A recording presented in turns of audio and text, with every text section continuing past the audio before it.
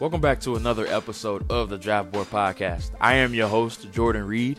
You can follow me on Twitter at JReedNFL. That's at JReidNFL. And I do my best to post certain clips of certain prospects, some things that I may be thinking of during the pre-draft process, or just some thoughts that may simply be in my head. And that's exactly what Twitter is all about. It's your personal diary and what exactly you're thinking at that moment.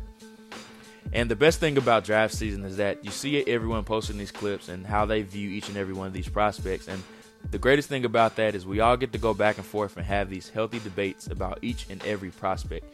Because let's be honest, we're all not going to see every single guy very similarly, just because that's how the process works.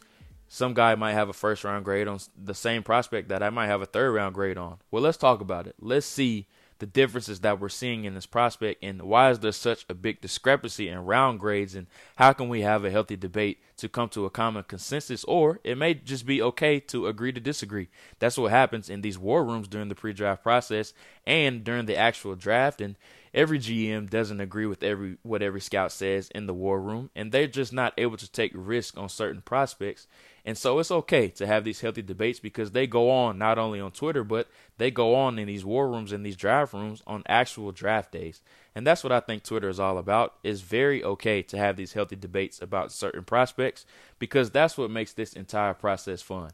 It's a multi-month process to where we all get tedious of the situation and we all just want to find homes for these prospects. And we're getting to that point. We're starting to collect more data as the combine approaches, and then we're going to have these pro days where we're getting actual numbers as opposed to going off what their testing was in spring and summer. So we're finally starting to collect final data on all of these prospects. Now, I just wanted to give you a rundown of exactly what's going to happen or be discussed on today's edition of the Draft Board Podcast.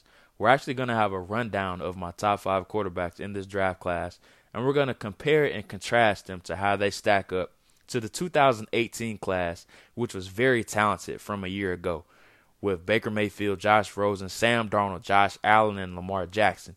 And just to give you a quick tip or insight into my top 5 quarterbacks, is going to be Dwayne Haskins, Kyler Murray, Drew Lock, Daniel Jones, and Will Grier.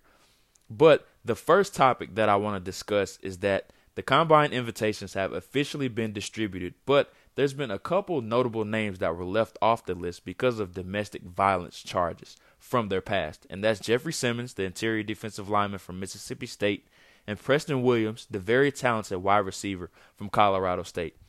Let's start off with Preston Williams because his story is a bit different than Jeffrey Simmons is from the past.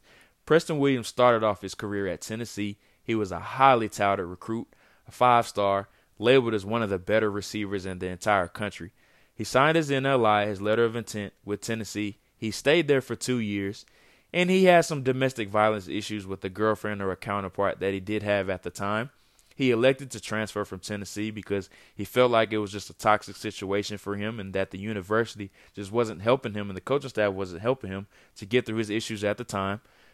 And it wasn't just that happened to him. Later on, or a couple weeks later, after electing to transfer from Tennessee, he got in trouble with the restraining order that the girlfriend did have against him, and it was just best for him to get out of Knoxville. So he got out of that situation, and he went on to Colorado State, and he was just fantastic last year. Had over 90 catches, nearly a 1,500 receiving yard season, and he had his best year to date. And what you're noticing now is a lot of people are starting to notice his film, and his name is starting to resurface after his entire fiasco at Tennessee to now where he's positioned himself to be in the draftable range. But now his name has come up again with the domestic abuse stuff and not being invited to the combine. So now he's really taken away from his situation of getting a higher grade with teams because now he can't sit down at the combine and have those face-to-face meetings with those teams because, of course, because of his past, he wasn't able to get that illustrious combine invitation to where he could show off not only his talents, but he could sit down with these teams and just explain his story and tell them exactly what happened with the situation and how maybe he's just moved on and distanced himself from that entire situation and how he's basically matured and grown up from that entire situation from when he was at Tennessee. He stayed clean from when he was at Colorado State, and now his stock is starting to pick back up from when he was that illustrious 5-star high school prospect, and the talent is clearly evident with him. that's something that you're going to notice with Preston Williams. His talent just jumps off the screen, and he just oozes what you want to see in one of those upper echelon top wide receiver prospects. But he does come with a lot of baggage, and his past, some teams just aren't going to be able to welcome that on their roster and into their locker room culture. With Jeffrey Simmons, like I alluded to earlier, his situation is a bit different in that his situation happened when he was a senior in high school going into Mississippi State. Mississippi State still did honor his letter of intent and his scholarship his entire tenure there with the Bulldogs, and he didn't have any slip-ups or any stains on his resume his entire time in Starkville. Now, with Jeffrey Simmons' situation, his was a bit different from Preston Williams in that he was defending a sibling. So, just to shed a little light on the situation for listeners that might not know exactly what happened with Jeffrey Simmons' situation, what happened was his sister, his younger sister, was in a situation with another female counterpart. They were involved in a fight, and Jeffrey Simmons stepped in to defend his sister, and the video is very disturbing. And what he did after that, he issued a Facebook apology, and that's not saying I'm not defending Jeffrey Simmons or anything of that nature, but it was very good of him to issue an apology right after because he recognized the mistake that he did and the slip-up that he had. But the best thing about Jeffrey Simmons and for his stock is that he has not had any slip-ups in his entire time in Mississippi State. His coaching staff and his teammates have been very adamant and very defensive about him, and that he's a model citizen. He hasn't had any prior or any mess-ups since that entire ordeal that happened with him prior to him at Mississippi State. But the best thing for Jeffrey Simmons is that his resume has been entirely clean in his 3 years with the Bulldogs. But he's another guy that's ultimately, unfortunately, not going to be invited to the Combine. So the first time that he will be face-to-face with teams is when he's at his pro day and when he will have these one-on-one meetings with general managers, head coaches, assistant coaches, and position coaches when they do come down to Starkville for his pro day. So if he's able to ace those pro days, maybe he will stay in the first round conversation. But I think he's a prime candidate for a guy that may experience some type of draft slip, especially maybe even out of the first round, because we all know how serious domestic abuse is within the NFL now with the entire Ray Rice situation that happened multiple years ago. And then we've seen previous circumstances with this as well, with prospects not being invited to the Combine and then ultimately having a slip-up on draft day. And we saw it with Joe Mixon from a couple years ago. I don't want to go into too much detail about the video. I'm pretty sure a lot of people have seen it. It's very disturbing and something that ultimately ended up in him sliding on draft day into the second round. And the Bengals, they took a chance on him, and he's turned out to be a very good player. And there's going to be some teams that completely wipe off Jeffrey Simmons off their draft board, and they're not going to be willing to take that risk because of what he did. But all it takes is one team to fall in love with the prospect, and that's something that we've seen. And there's going to be other examples of some other guys in future years that's not going to be invited to the Combine as well. But Jeffrey Simmons and Preston Williams definitely are two notable names to watch as we get closer to April, just to see how their previous years and their past really affect their draft stock. Moving on, I want to talk about the position that's always the most highly debated because it is the most important position in sports.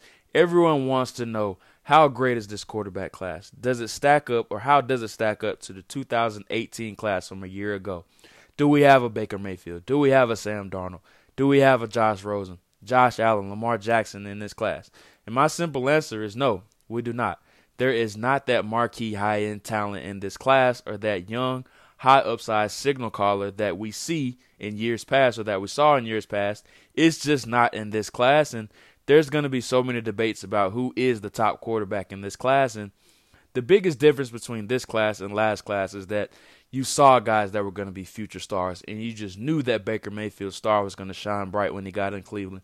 You knew that Sam Darnold was eventually going to turn into a superstar and show signs of life, even though he did struggle early on.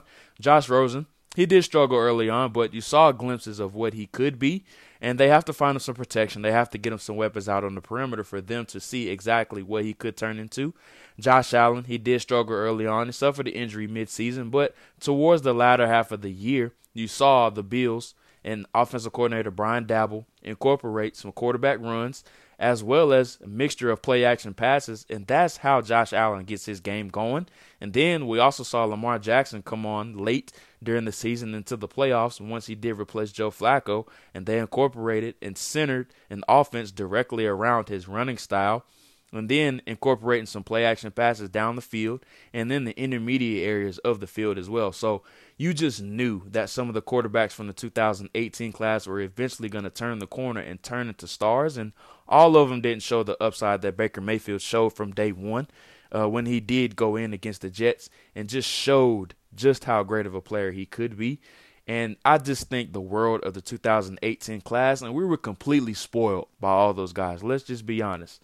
All of those teams are really positioned for the next 5 years to be those teams that they thought they could be, and even some the next 10 to 12 years that already have those high-end upside guys, and that's what you're thinking with Sam Darnold and Baker Mayfield. We'll see what happens with Josh Rosen and Josh Allen and Lamar Jackson down the road, but I think for the short term, they will be very viable options. But on the subject of this class, let's talk about the 2019 class.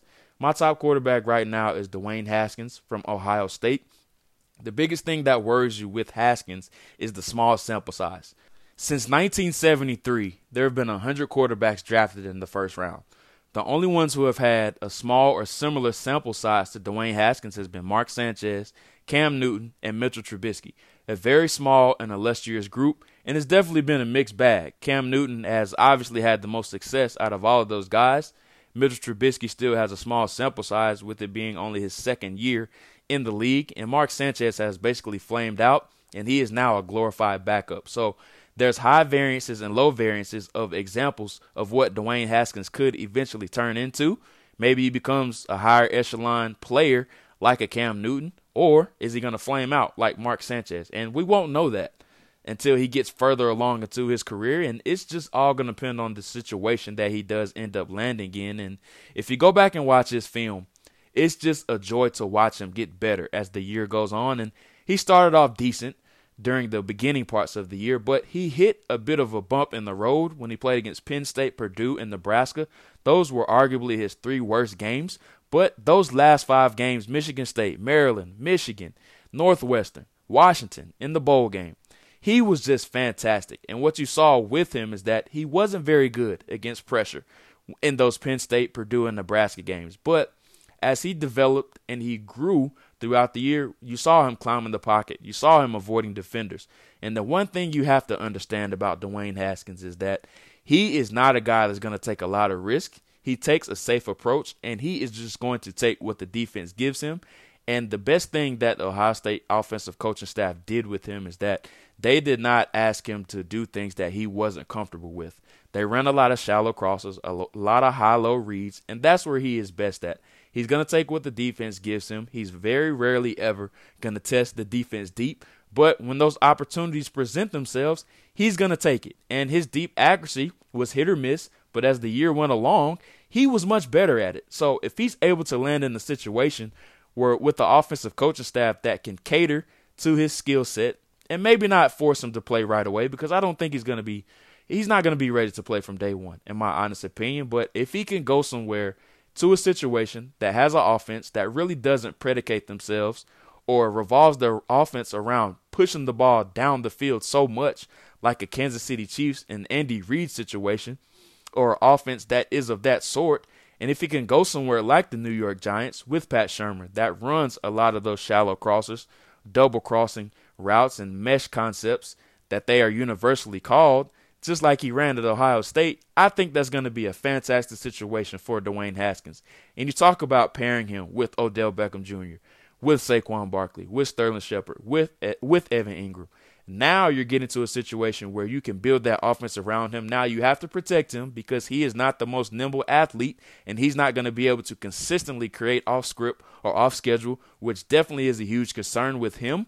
But if you're able to protect him, build up that offensive line around him. They did a great job last year signing Nate Solder and then drafting Will Hernandez. Now they need to fill in some other parts and just surround that offense with him to where they can move on or prepare for life without Eli Manning, whether that's next year or even in 2020, and just hand over the reins to Dwayne Haskins. But I think he doesn't have a super high upside ceiling like we've seen with the Deshaun Watson or a Patrick Mahomes, obviously. Or I think he could be anywhere in between that Deshaun Watson to Mitchell Trubisky range. I think that's a fair assessment of him and where I comfortably feel with him as a prospect. But as of right now, he is my top-ranked quarterback on the board. Moving on to the next guy, my quarterback 2 currently is Kyler Murray from Oklahoma, one of the most polarizing prospects in this entire draft class. And it's obvious for obvious reasons. We don't know exactly what he's going to choose, whether that's baseball or football. He still has a decision to choose either or if he wants to play both. But he hasn't come out and been committal to either one, which is causing a lot of concerns with him because a lot of teams are going to be scared to draft him because if they do end up drafting him, who knows to say that he might back out from them and choose to go play baseball with the Oakland A's. Spring training starts here in a couple weeks, and we'll see if he does end up going to spring training with the Oakland A's. He still hasn't signed a deal with them, and they're still having meetings every other week in order to sign a contract with him. So he's made his demands, him and his father. They've made very strict demands. They've had multiple meetings with the Oakland A's, but they still haven't had a chance to come to a common consensus. And that is very scary with Kyler Murray. His talent is evident. He's the Heisman Trophy winner. He has a high upside ceiling, but the height, that's something that's going to come back on Kyler Murray and something that's going to be reiterated about his draft stock forever and ever and ever, as long as we go through this pre-draft process until he shows to have some type of success. No matter what Baker Mayfield did last year, he's even shorter than Baker Mayfield, and I'm not saying he can't have the success that Baker Mayfield had because I think he can. As far as an arm talent standpoint, I think he's an even better deep thrower of the ball than what Baker Mayfield was. Now, he's not as accurate and physically gifted as what Baker Mayfield was as far as a ball placement and accuracy standpoint, but down the field throwing the ball, I think he's just as good or if not even better than what Baker Mayfield was, and he was tailor-made for that Oklahoma Sooners offense, and he flourished in it. He was a Heisman Trophy winner, and he just put up video game-like numbers, and that's something that we could see with Kyler Murray in the NFL because the NFL is obviously gravitating towards more of a college offensive type of approach because that's how kids and these student athletes are being brought up in these college systems, and it's just catering to their games better. Because if these NFL coaches just keep their old archaic approach and try to force these college student athletes and these recent draftees to fit into their offense, they're going to end up getting fired. And that's something that we've seen, and that's been the change that the NFL coaches and the approach that they have taken over the past few years. They've altered their offense to suit the strong suits of these prospects, and it has worked out for them. We saw it last year, and I keep bringing up this example with Baker Mayfield.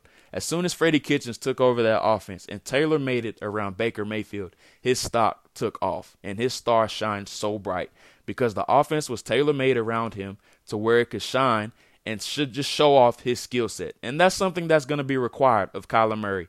I'm not so worried about Kyler Murray's height. His body build and his mass are what I'm more worried about. He's listed at 185 pounds, I believe it is, right around 5'10". We won't know his actual measurements until he does attend the NFL Combine, even if he does attend the NFL Combine. We still don't know that yet. And a lot of people are comparing him to Russell Wilson and even Doug Flutie, and I see some of those comps in his playing style. He does have the escapability and the arm strength of pushing the ball down the field of Russell Wilson, but Russell Wilson is much thicker in his lower half than what Kyler Murray is. And with Kyler Murray, the committal and the interest level of which sport he wants to play, I think that's the biggest worry about him. And on the field, as far as production, I think he has every single tool to be great in the NFL. And the best thing that I love about Kyler Murray is that his game is able to overcome his height deficiencies. And Drew Brees is another common comparison that gets brought up about him. And I see it a little bit. And I'm not saying he's going to have the high-end ceiling like Drew Brees and he's going to have a future Hall of Fame career and a career trajectory that Drew Brees has had to this point. But as far as creating throwing windows, being able to maneuver inside and outside of the pocket, keeping his eyes up down the field and being able to make plays, I think he has every bit of that ability and the similar ability that Drew Brees has. So Kyler Murray is going to be one of the more highly debated prospects in this class.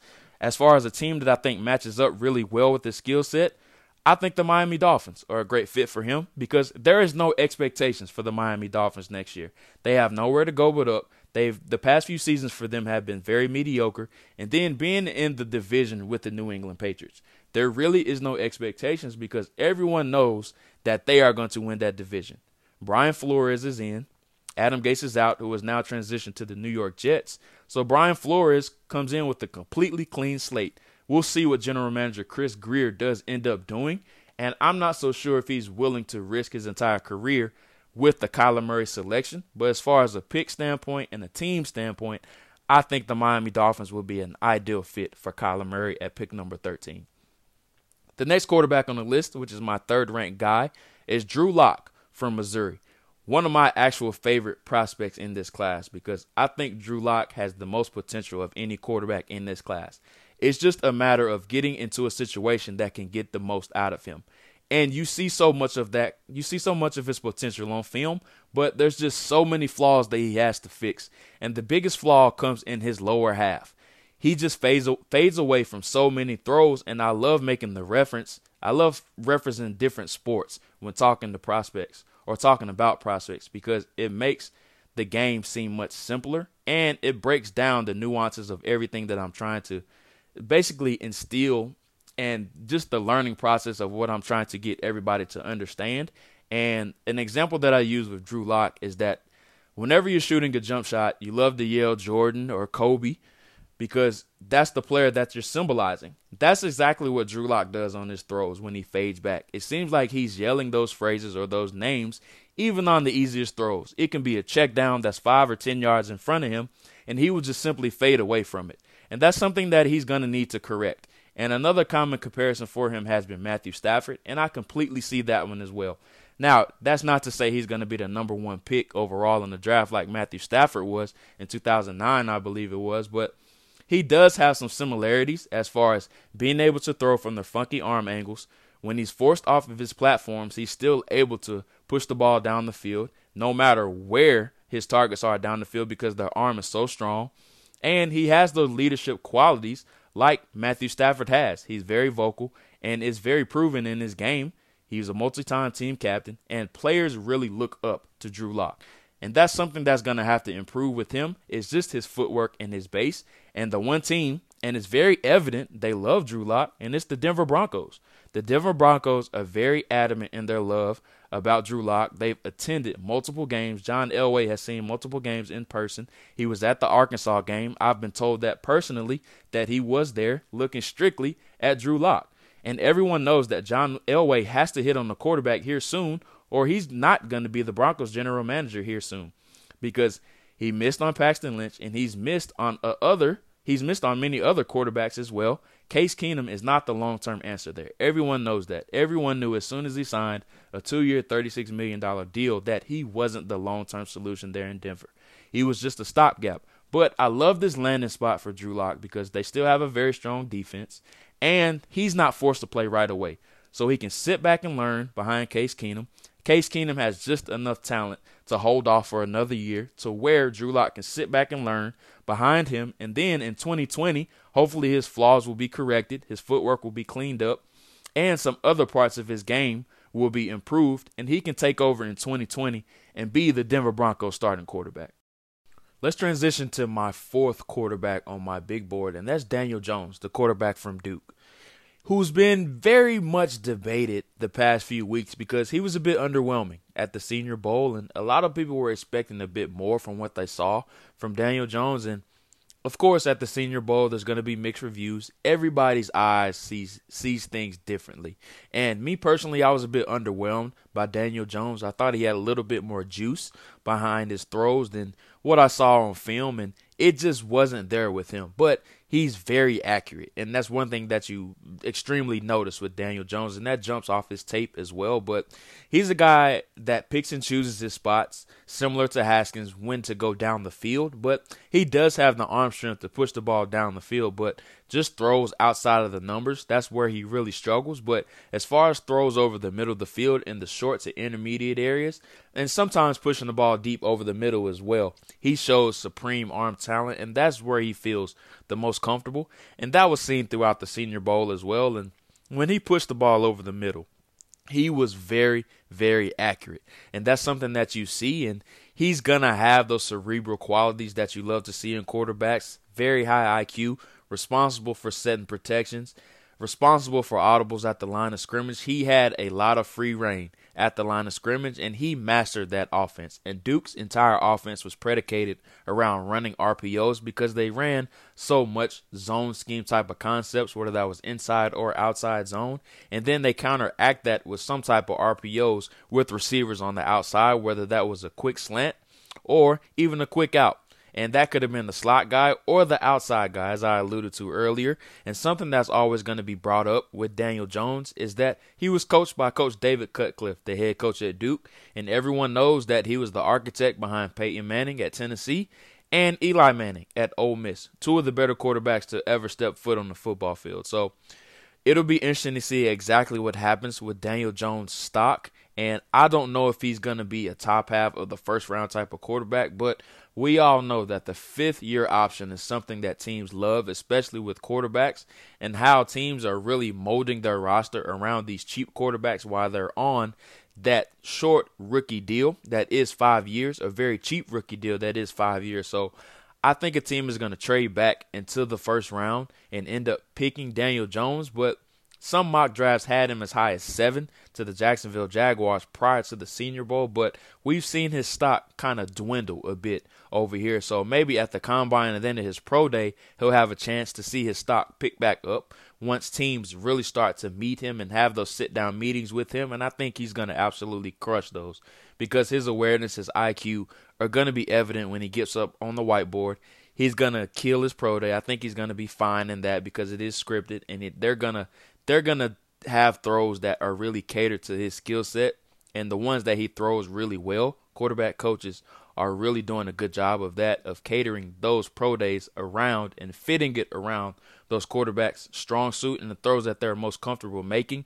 And, of course, there's going to be some special requests to where coaches want to see him throw certain type of routes, but I think he'll be just fine with that. So we could see his stock pick back up, but it's been a bit of a roller coaster ride. But I think a team that makes a lot of sense for Daniel Jones is the Los Angeles Chargers at pick number 28. And that's not a knock against Phillip Rivers at all. I think the world of Phillip Rivers, and I think he has 2+ years left in the tank in his career, and he unfortunately wasn't able to get over the hump this year against the New England Patriots. But I think it would be wise for the Chargers to go ahead and get that long-term solution and someone to take over for him once he does hang it up. And who knows when Phillip Rivers is going to hang it up. We don't know exactly when he's going to do that or if he's thinking even about doing that. And backup quarterback and an individual protege for the Chargers is something that a lot of draftniks have talked about for the past few years with the Chargers, and they still have yet to do that early on in the draft. But maybe this is the year to do that, where they want to go ahead and get that long-term answer once Phillip Rivers does hang it up and go ahead and get him in the system to where he can back up Phillip Rivers. So we'll see exactly what happens with Daniel Jones' situation, and his stock might pick back up because he is going to impress teams in the pre-draft process because he is very cerebral. Once he gets up on the whiteboard, as I alluded to earlier, I think he's really going to impress those teams at his pro day, and I think he's going to have a fantastic combine as well. Moving on to my 5th and last ranked quarterback, and it's Will Grier, the quarterback from West Virginia. And we've seen his stock been an absolute roller coaster. He was a lot of people's Heisman favorite coming into the year, and he just did not live up to those expectations. And credit to Kyler Murray. Kyler Murray, Dwayne Haskins, and a host of other guys in this quarterback class had fantastic seasons during their final collegiate year on the college level. And Will Grier had a decent year last year. Started off really strong. He once again hit another bump in the road similar to what Haskins did, and he finished up strong for the most part, even though he didn't play in the team's final bowl game because he wanted to sit out to protect his body and protect himself, which he does have the free reign to do that and the right to completely do that. But he is another guy that definitely did underwhelm at the Senior Bowl, and I just was expecting more from him, and he just looked completely uncomfortable out there. When they did force him to go under center, he just did not look like the same guy that we saw at West Virginia. So there is going to be a bit of an adjustment period for him, and the common comparison for him has been Case Keenum. And I completely see why those comparisons are very valid, because Case Keenum is not a higher echelon type of a starter in the NFL, but he is more of a bridge gap guy and one of the better veteran quarterbacks from around the league that is considered one of those bridge gap type of guys, but he just makes life extremely hard on his targets. And what I mean by that is his accuracy numbers are going to be very high, but as you dive into the tape and you look at his ball placement, it is just not very good. And what you notice is that his receivers are just having to make these circus type of catches just to catch back up and catch his balls on the perimeter. So I don't really have a team fit that I really like for Will Grier right now, but the LA Chargers were definitely one team that was all over him down at the Senior Bowl, and it's just the same situation as I talked about with Daniel Jones. We'll see if they do end up wanting to get another guy in there with Phillip Rivers to eventually take over for Rivers once he does hang it up. So keep an eye on Will Grier with the LA Chargers maybe in the 3rd or the 4th round, somewhere along in that area. And that's today's show. Thank you guys for listening to episode 2. We're going to get back to having an interview on next week's episode. I don't want to reveal who the guest is going to be yet because it is going to be a very special one, and I want to announce it on Twitter. So make sure to subscribe to the show. We're going to have so many more guests on. We're going to have so many more interesting topics. We're definitely starting to get into the heavy part of draft season. We have the combine coming up. We'll eventually get to pro days, and then we'll start talking about prospect, team matches, and just some athletic profiles and how those guys did at the combine. And we'll eventually get to my draft guide, which I am releasing at a date to be determined. I'll make sure to release that date, not only announce it on the podcast, but also on Twitter as well. So just make sure to shoot me a follow on Twitter. That's at JREIDNFL, at JReidNFL. I'll make sure to post plenty more prospect cut-ups, plenty more prospects that I find very interesting, and also the release date for my 2019 NFL Draft Guide.